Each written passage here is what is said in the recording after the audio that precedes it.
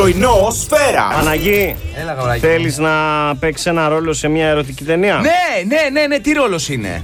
Δεν σε νοιάζει αυτό. Θα πας να παίξεις, θα περάσεις καλά. Απλά να ξέρεις ότι είναι μικρού μήκους. 6 με 7, 8, 9, 10. 6 με 10. Πρωινό σφαίρα.